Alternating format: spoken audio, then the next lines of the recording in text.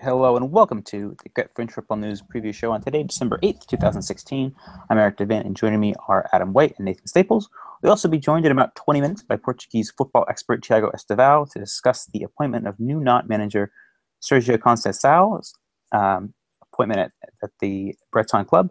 But first, here are all the latest updates from Ligue 1's European representatives. Paris Saint-Germain had held the advantage in Group A, needing only a win to advance in first place ahead of Arsenal, but were lucky to escape with a draw at the Parc des Princes. Visiting Ludogorets had gone ahead twice before Angel Di Maria equalized at the death, a 2-2 draw condemning the Parisians to second place in the group. On Wednesday, Lyon hit the woodwork twice, but Sevilla did the same once, and a scoreless draw wasn't enough to see the hosts overtake the Spanish side for second place in their group. Monaco, meanwhile, played a heavily rotated side in Leverkusen and lost 3-0, but still topped their group, while Saint-Etienne won 3-2 in Belgium against Anderlecht, finishing top of their group in a dramatic come-from-behind win and saw Alexander Sotola net a brace before Kevin Monet-Paquet hit the winner 15 minutes from time. Nice, meanwhile, played an exceptionally young side in their final European match, winning against Krasnodar 2-1 with goals from Maxime Lemarchand and substitute Alexis Bossetti. So let's start then, gents, with the Champions League. Speaking to you, Adam, about PSG 2, Ludogorets 2. The absences of Marco Verratti and Adrien Rabiot made some enforced changes for Unai Emery, but the Spaniard also neglected to include first-choice fullback Serge Aurier leaving Kurzawa from the start, and Kurzawa did prove the difference with the assist for Di Maria's goal. Ahead of a big match with Nice this weekend, wanting to rest his best players. Adam, was this hubris on the part of PSG? Even the goals that they did score, had a moment of an element of luck to them. Yeah, absolutely. They did. I was astounded by this game. I mean, I think it definitely is an element of hubris there to some extent. Someone at work at Football said to me, "Is there any chance they're an Arsenal fan? Is there any chance of PSG messing this up?" And I said, "No, absolutely none. I cannot see it." And I was amazed at the way the game unfolded. I thought the only two players from Paris Saint-Germain's point of view that came out of it with any credit were Hatem Ben Arfa, who's been fantastic since he's been given more of a chance for Emery, and Lucas, who had a great game. But the other 9 players really were quite terrible. I was very disappointed. But I think it's kind of a mental issue with PSG in the Champions League, in the way that, in fact, French clubs have underperformed historically in the Champions League, and I think it's sort of a mental block for PSG because there's so much pressure on them to do well in this competition. And I feel like the side that was put out against Ludogorets on Tuesday or Wednesday night was should have won that game and won it comfortably, but they conspired to leave the lad who scored the first goal completely free for the header. Marquinhos' mistake for the second goal, perhaps a bit of a fault to Alphonse Areola as well there. I mean, I think they sort of shot themselves in the foot. And although it's a difficult competition and it's something that's going to be difficult to win anyway, I felt like that team should have done far better. And it's something they keep doing. Like last season with Manchester City when they played, they really should have won that game and been in the semi-finals. There was a huge opportunity there, and they sort of managed to conspire to shoot themselves in the foot again with Blanc's bizarre 3-5-2, and they haven't really played that at all. I feel like it's a mental block for PSG. I don't know that their team, especially, is substandard by any means. I think it's good enough to make the last 4 in Champions League, but I think it's becoming a mental obstacle for them. Something that there's so much pressure on. It's that their only real objective as a club is to do well in Champions League, and I don't know. Maybe perhaps there's too much pressure on them. And it's something that they need to address definitely, because it's Emery. The reason Emery's there, and it's the reason most of the players are signed. And I felt like they shot themselves in the foot on Wednesday night. On Tuesday night. It was very disappointing. Well, the winter window will be opening here in about 3 weeks.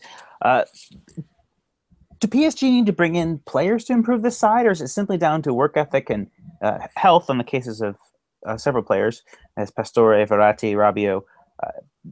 Is that enough to get this team where they need to be, or should they bring in a player or two in January?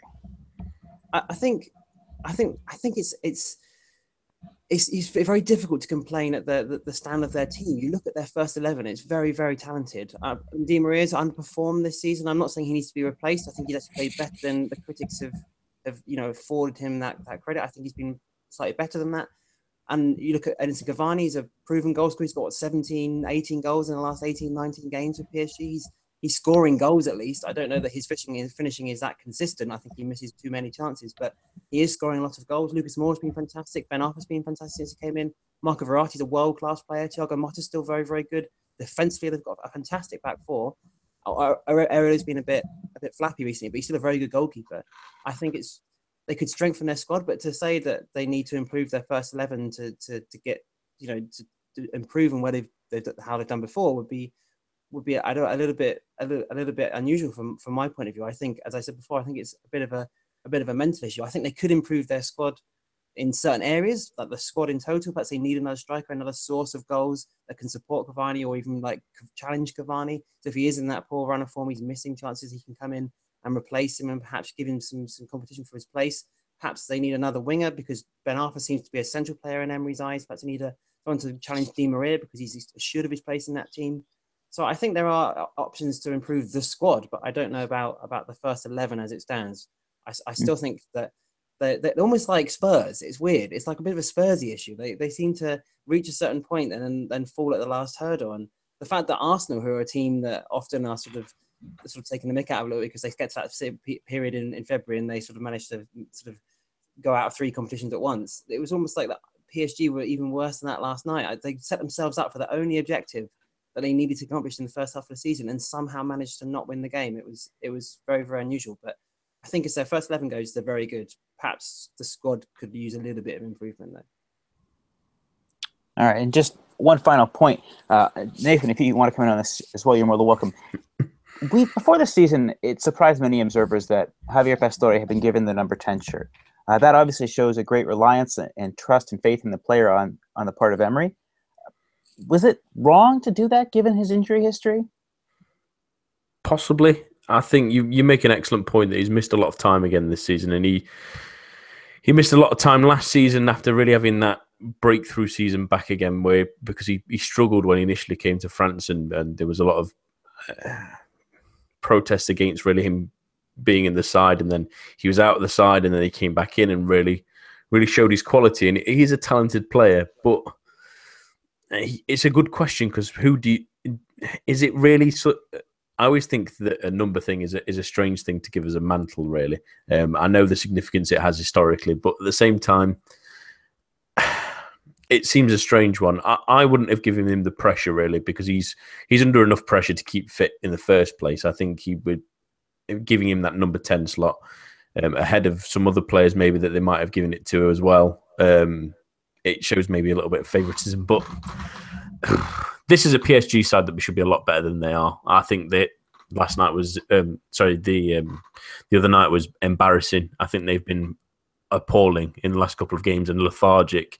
Defensively, they were absent at times last night, and the equaliser is incredibly lucky. I mean, Di Maria runs off as if he scored the winner in the World Cup final, but it's he's scuffed it in unbelievably, and it's kind of wobbled in because the keeper can't quite react. A better goalkeeper absolutely saves that easily, but they need to have a long, hard look at themselves. They've got a difficult game on Sunday, and they're going to be under the cosh enormously if they lose that one. But the Pastore one, it's a strange one. Looking back at it now, if he would have remained fit, because he's such a talented player, you could have seen him possibly showing that worth for the 10th shirt. But I agree, Eric. It does seem in hindsight like a strange one now. All right, moving on then to Lyon and their scoreless draw against Sevilla. Mathieu Valbuena once again showed his class, and Nabil Fekir looked sharp as well coming on as a substitute. Lyon have looked better and better with Le Petit Velo in the starting 11. It's a surprising turn of events from earlier in the season. They were unlucky, though, as Sergio Rico made several fine saves and they hit the woodwork twice. Champions League effort is certainly disappointing, but can this team make a real run in the Europa League? They will be seeded, of course. And they do seem to be finally hitting their stride in attack, at least, aside from the woodwork. Adam, what do you think? Is this a team that can make a run to, say, the quarterfinals as they had a few years ago? I think absolutely. The only thing that comes through here with Lyon is, do they prioritise the Europa League? Because it's a competition I think they're good enough to win. Although obviously some very, very good teams in there. But does it affect, given the strenuous nature of the Europa League and the schedule, does it affect their league form? I would imagine that getting back into the Champions League is their priority. And obviously winning the Europa League is a very, very difficult task. They may be good enough to do it, but it would still be a very, very, very, very big achievement if they could do that. So I think, yes, they can go on a run, but whether it's they need to, or whether it's something that should be prioritised from the club's point of view. I'd love to see them do brilliantly well in Europa League, because I think they're a really great side to watch on their day. But whether it's something that the club will prioritise or see as important, as opposed to coming in the top 2 or top 3 in the league, which is going to be very, very difficult this season as well, get back into the Champions League. It's almost a case of, do they risk it? Do they risk the run and playing their better players in this competition? As much as it would be great, perhaps it's not at this stage of their development worth it. Maybe they need to be a regular Champions League team, and third place might be a better achievement than getting to the quarters of the Europa League. I think they'd probably, if they had the choice between the two, they'd take third place every time. They've got the quality to do really well in this competition. It's just whether they want to use it, I think. All right. And Nathan, what about yourself? What are your feelings on Lyon in the Europa League? Should they make a run? They do seem to have depth, the likes of Cornet, Grenet is coming back into fitness, Jallet is still to return. They have certainly more than 18 players available to them, and would seem to have the depth to make a run. But the league should be the priority, or? Yeah, I think the league should definitely be the priority. I mean, they're already a little bit off the pace at the moment. They're 10 points behind Paris Saint-Germain, who are in third.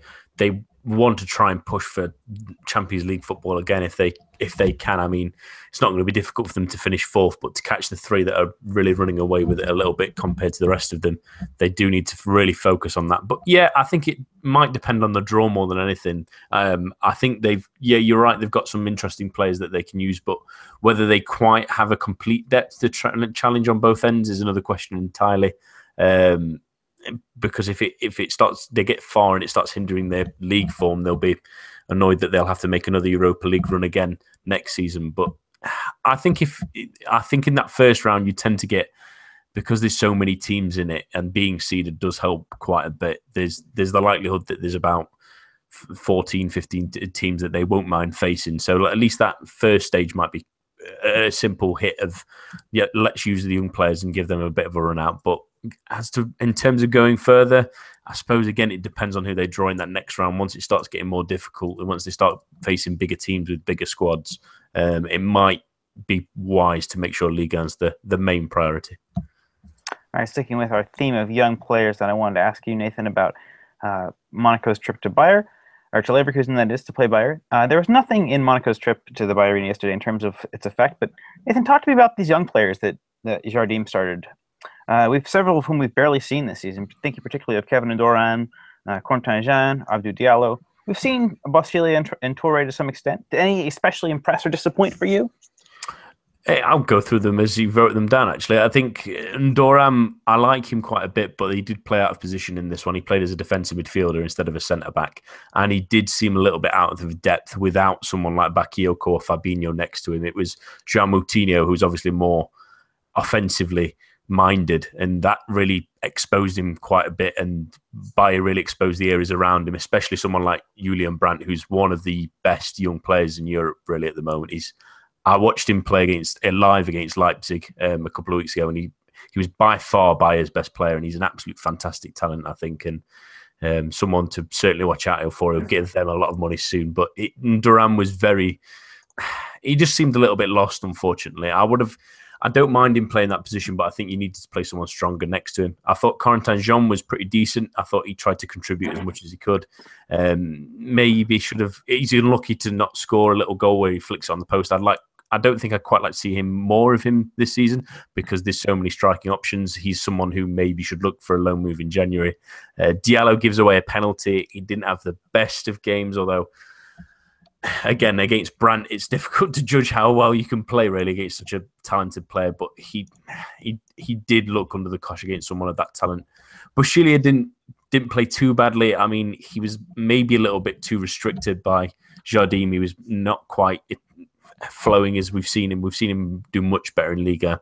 And Amami Touré was a little bit absent. A lot of Leverkusen's play came down that right-hand side rather than the left. So he wasn't really involved too much, and he wasn't really involved going forward because Monaco never really got into the final third of Bayer very often. So it's disappointing we didn't see it's disappointing we didn't see more from some of these young players. I'd like seeing Duran maybe replace Jameson at the back and give him a rest as well. But the amount of players that they had out, it's not surprising that Bayer really ran away with this one. What about Adama Traore? And Adam, you can feel free to jump in here too if you'd like. Big things have been expected for this youngster. He's a Malian international, had done exceptionally well at the under 20 World Cup a few years ago. And this surely would have been a match you would expect to start, especially ahead of the likes of Moutinho or Ndoran being pushed forward into midfield. Does he need to go out on loan? And if so, what are some good options in Liga? Wow. I think he's a good player. He's a player that I like, and I appreciate when he was it Lille beforehand? Yes. Yes. Yeah, I remember him. He was good. He performed really well coming off the bench, and in certain games where he's given a start under Girard, I think, at that point, and at Lille, and he looked good. But I think the problem with him is he hasn't really been given the chance to develop. He's sort of been sitting on the bench at Monaco a little bit, and hasn't really been given the games that he would have hoped for at this stage of his career. So I'm a little bit worried that his growth as a footballer has been stunted by not perhaps going out on loan again. Obviously, Monaco wanted to keep him and keep under their wing, if you like. But I'm not sure that's been the best career move. So I think you're absolutely right. I think it is time for him to go out on loan.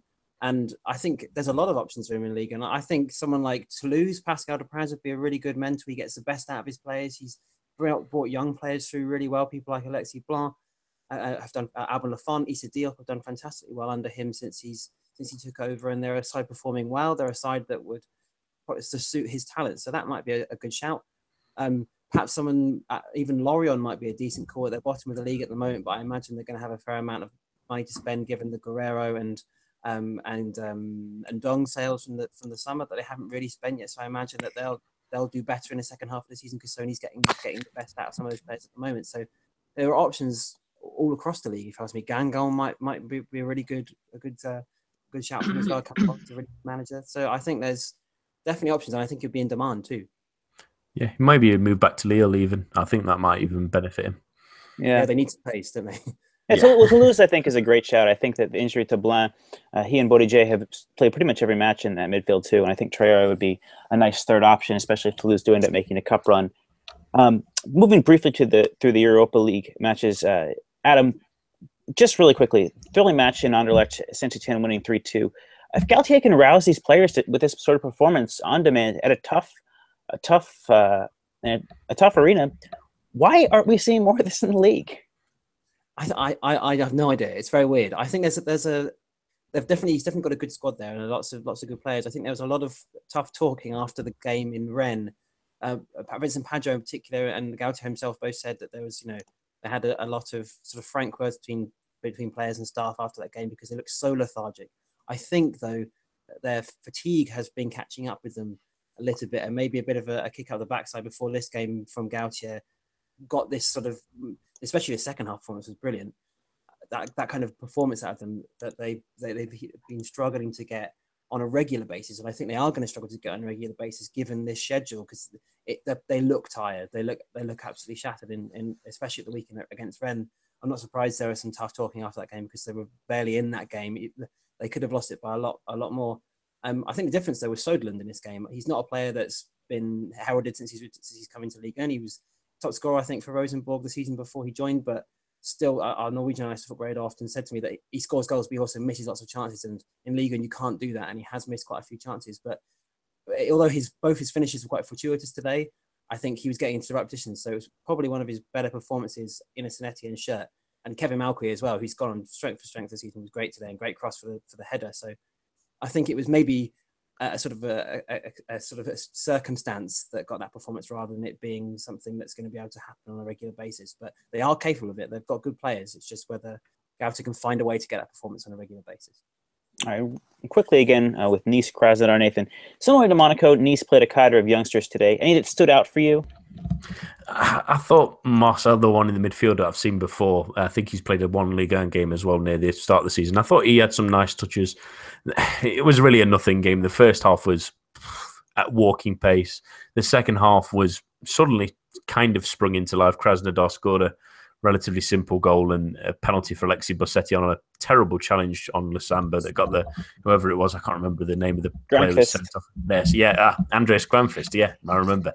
He got sent off for, and it was just a little bit of a nothing game. It was clearly a free swing by the amount of young players that were thrown out there really by Favre. It was almost like he picked what I do on Football Manager, which is change every single player for a cup game that doesn't matter.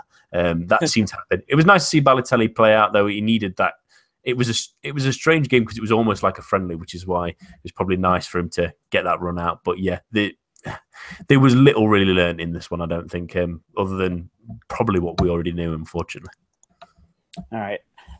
So that concludes Nice's Europa League campaign, unfortunately. We have a guest today. That's Thiago Esteval. Am I saying that right, Thiago? Yeah, you're fine. You're fine, buddy. Like most people can pronounce it anyway, so I just run with it. All right. Thiago is a writer for Who Scored and for Portugal, and we're bringing him in to speak about the new manager for Nantes, and that's Sergio Conceição. Is that in the ballpark? Conceição. Right. Yeah, you're fine. Yeah, so I guess, Thiago, just take a couple minutes to talk about his career trajectory.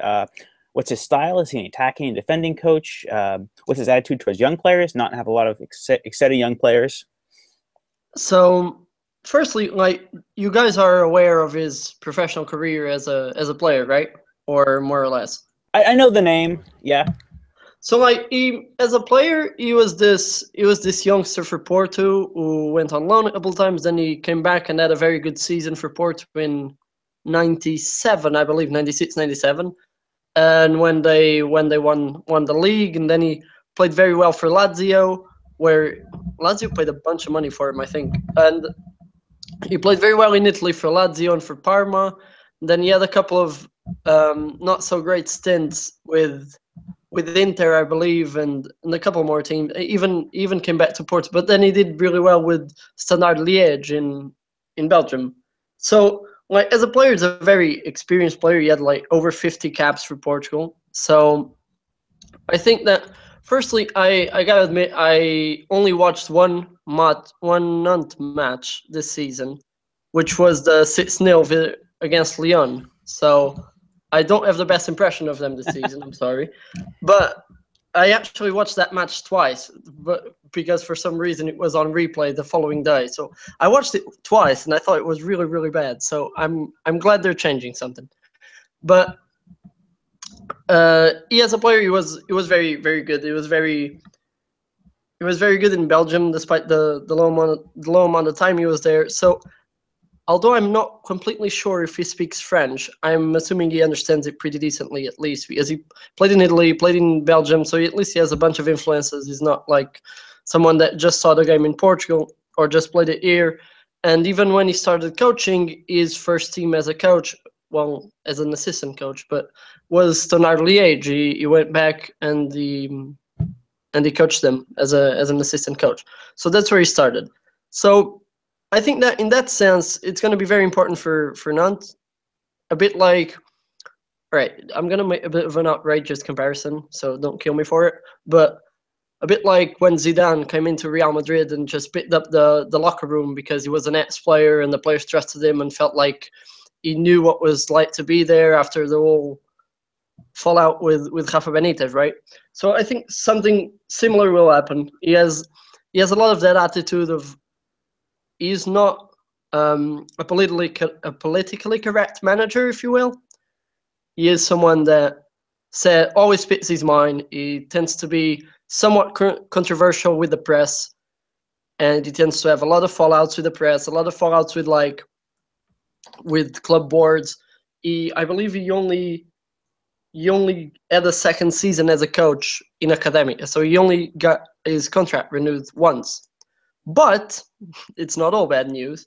No, but he's a very decent coach, and he's a very decent coach in specific moments. And this is his specific moment, which is to take a team out of a run of bad form. He's very good at it.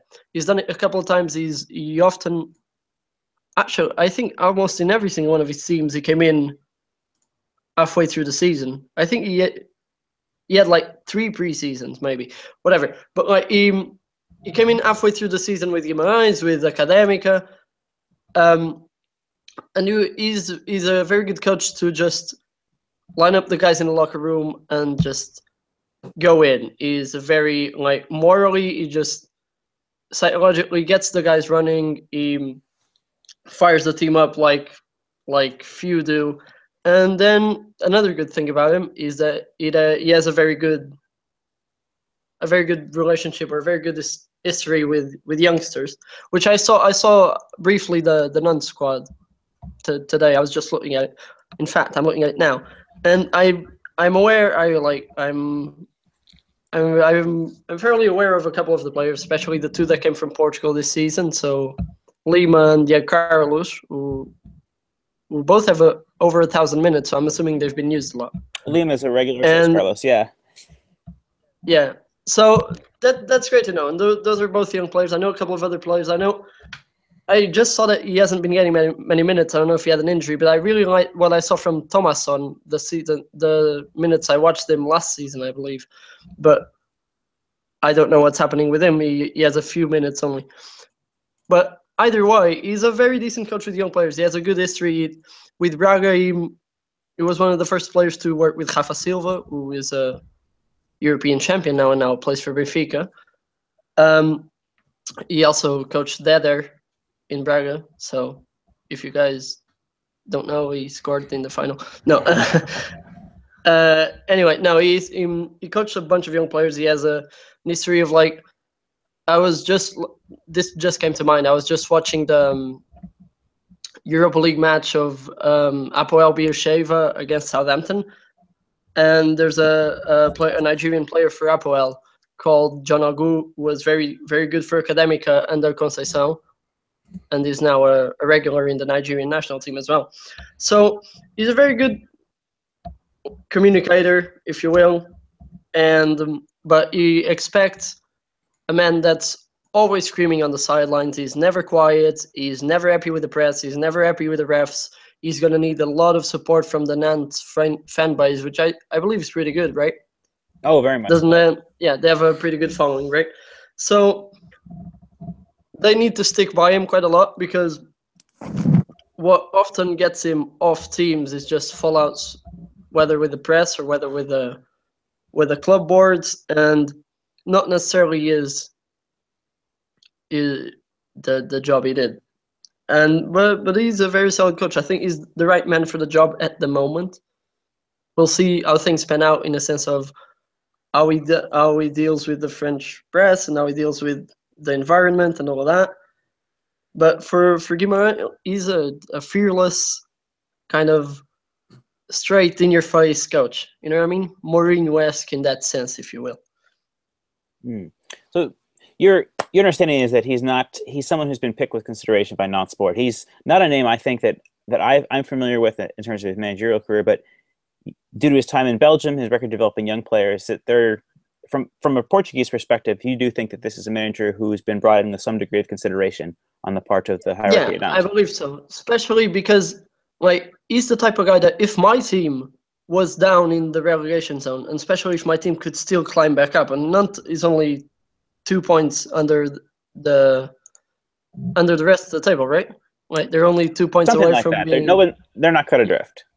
Yeah, so he's the type of guy to just come in and be extremely passionate, extremely confident, and he's gonna believe in the guys, and he's gonna develop. He tends to develop quite a connection with players, especially with young players, because he's gonna give them a chance for sure.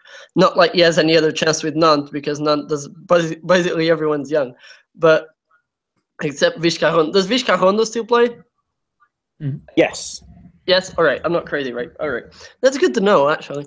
But seriously, he's gonna give the youngster a chance, and there's gonna be a connection there for sure.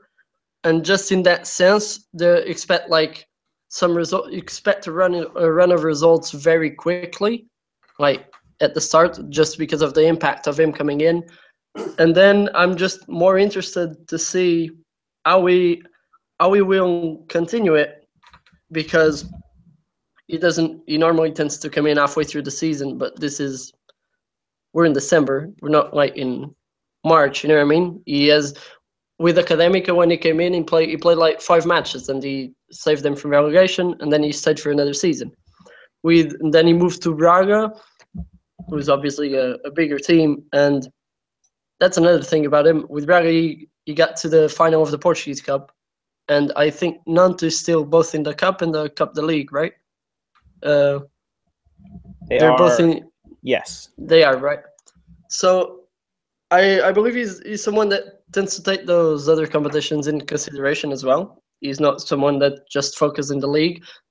That with Braga, he got to the final of the cup, and then some would say unfairly lost to Sporting. He was leading until like the 89th minute or something, and then Sporting tied and turned it around after extra time.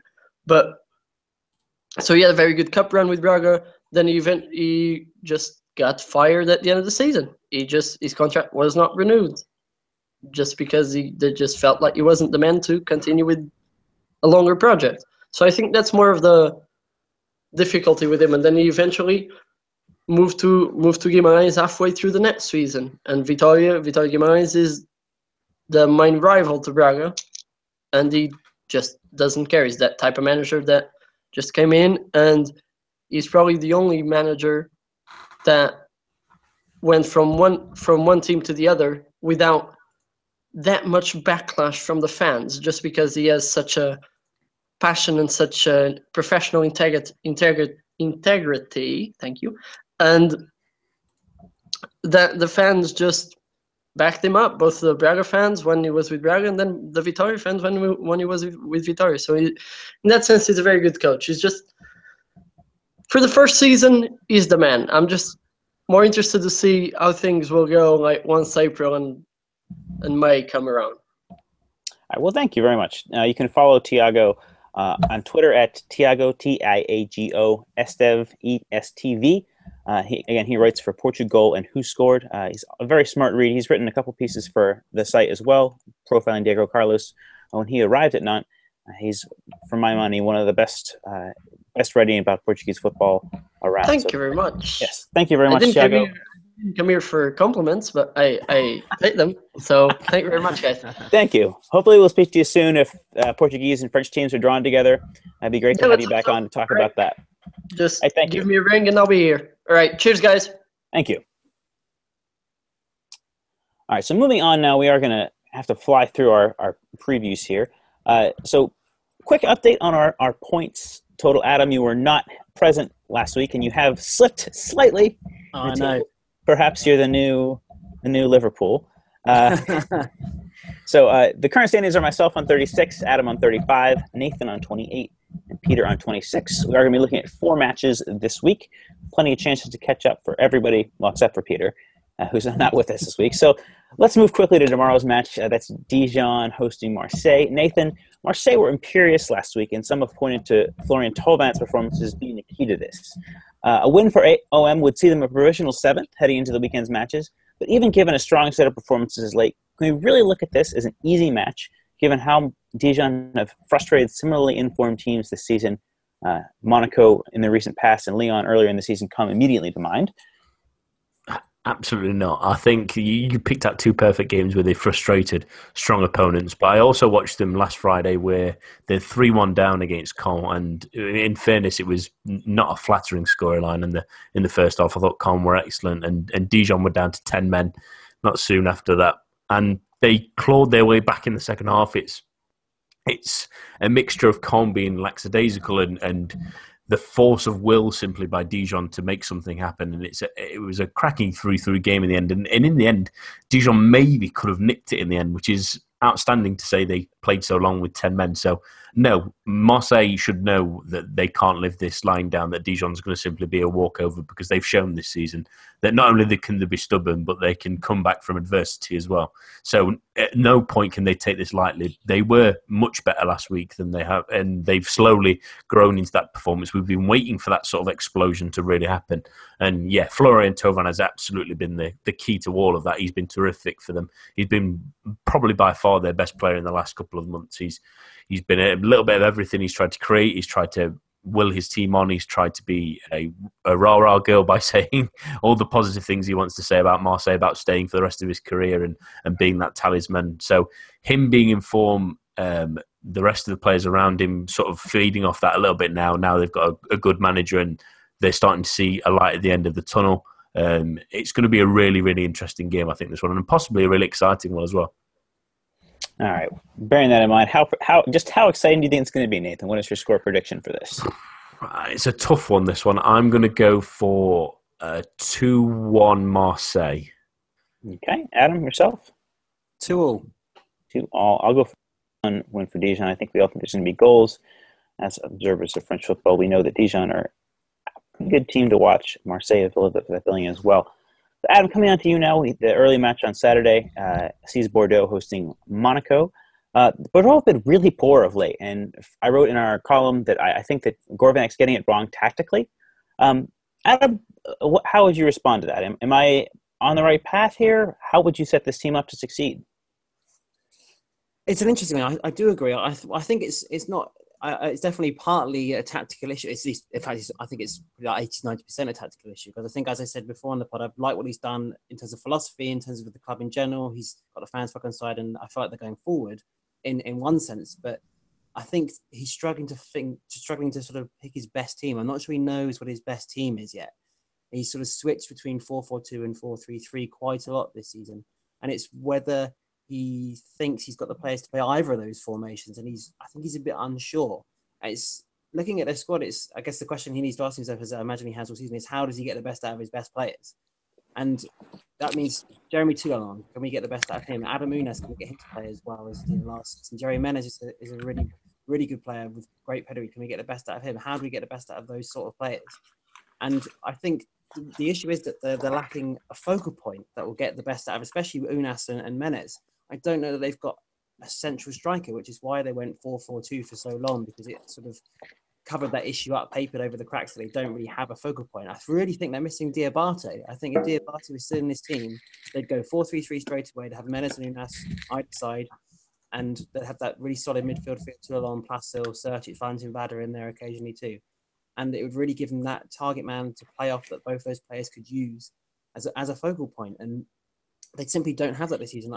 Diego Rolón was brilliant in 14-15. I think he got 15 goals in the league in that season. But since then, he has not shown anywhere near the form that I would have expected him to. And I'm not sure he's the solution in that role anymore either. I don't know if he even deserves to be in the starting lineup. It's a very difficult situation. So he's kind of trying to fit in those two strikers together, because it makes up for that one Diabate. And Diabate was a goal scorer. He was a type of player that Ligue 1 has very few of, that you could count on him to score goals. And there are about 4 or 5 of those in the league. And he was proven. And I don't think they've got a Ligue 1 proven goal scorer anymore, which is a huge issue for Gourvenec. So I think perhaps it might be time to accept a bid for Rolón. They've had a few over the last few windows, or at least there have been rumours that they have. And I need to go out and sign a striker. And I think, given that focal point, Ounas and Menez will have more space, more options to attack, more space to run into, and it'll work better for the team in general. So I think they need a new striker. Really, haven't really placed Diabate. And Nathan, you mentioned the other week that you don't really rate Menez. Where do you stand on this? I watched them against Lille, and it was a dreadful game, and they really didn't do anything. And Menez was middling to almost absent at times. He tried to do little bits, but never really fully clicked. I still think he's not quite fit from the looks of things, in all honesty. I think whether you carry on playing in games, it's a risk, but I think Adam makes a great point of they don't really have a focal point at the front of that team, and that's really telling, because it's meaning that players around them, where Menez maybe would benefit from someone who's would be up top on there. So would Ounas, so would Rolán.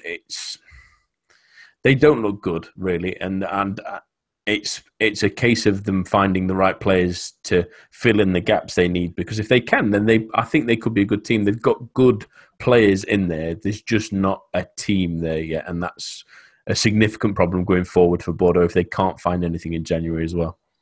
All right. Adam, your prediction then? 1-1. 1-1. Bordeaux holding Monaco at home. Yeah. All right. I'm going to go with a 2. Yeah, I think it's going to be a close one. I'm going to go with a 2-0 win for Monaco. Nathan? I do not think it will be a close one. 4-0 Monaco. 4-0. Sorry, 4-0 or 4-1? I didn't catch that. 4-0. 4-0. Okay. All right, moving on now to Lille hosting Montpellier. Nathan, both of these teams are in form and looking to play some really attractive football, especially under interim manager Patrice Colo. For Lille, should either team have anything to fear, or should they just go for it all guns blazing?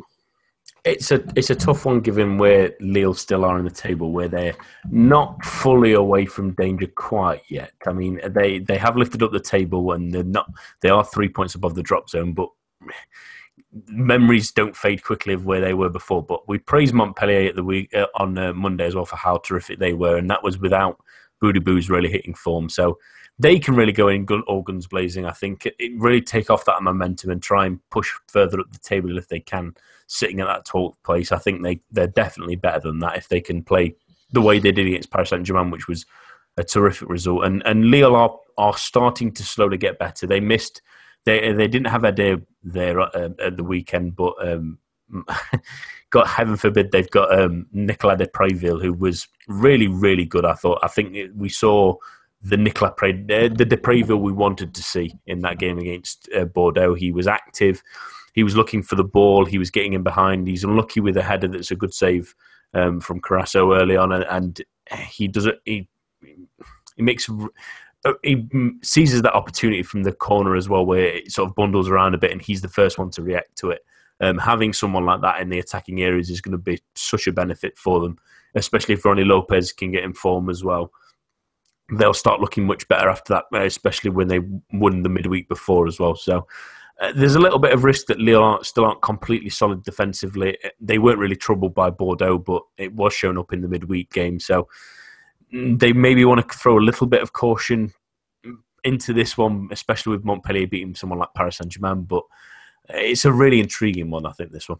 All right. Picks, I'm going to go with a 1-2 victory for the road side. That is Montpellier. Adam, yourself? 0-0, I think.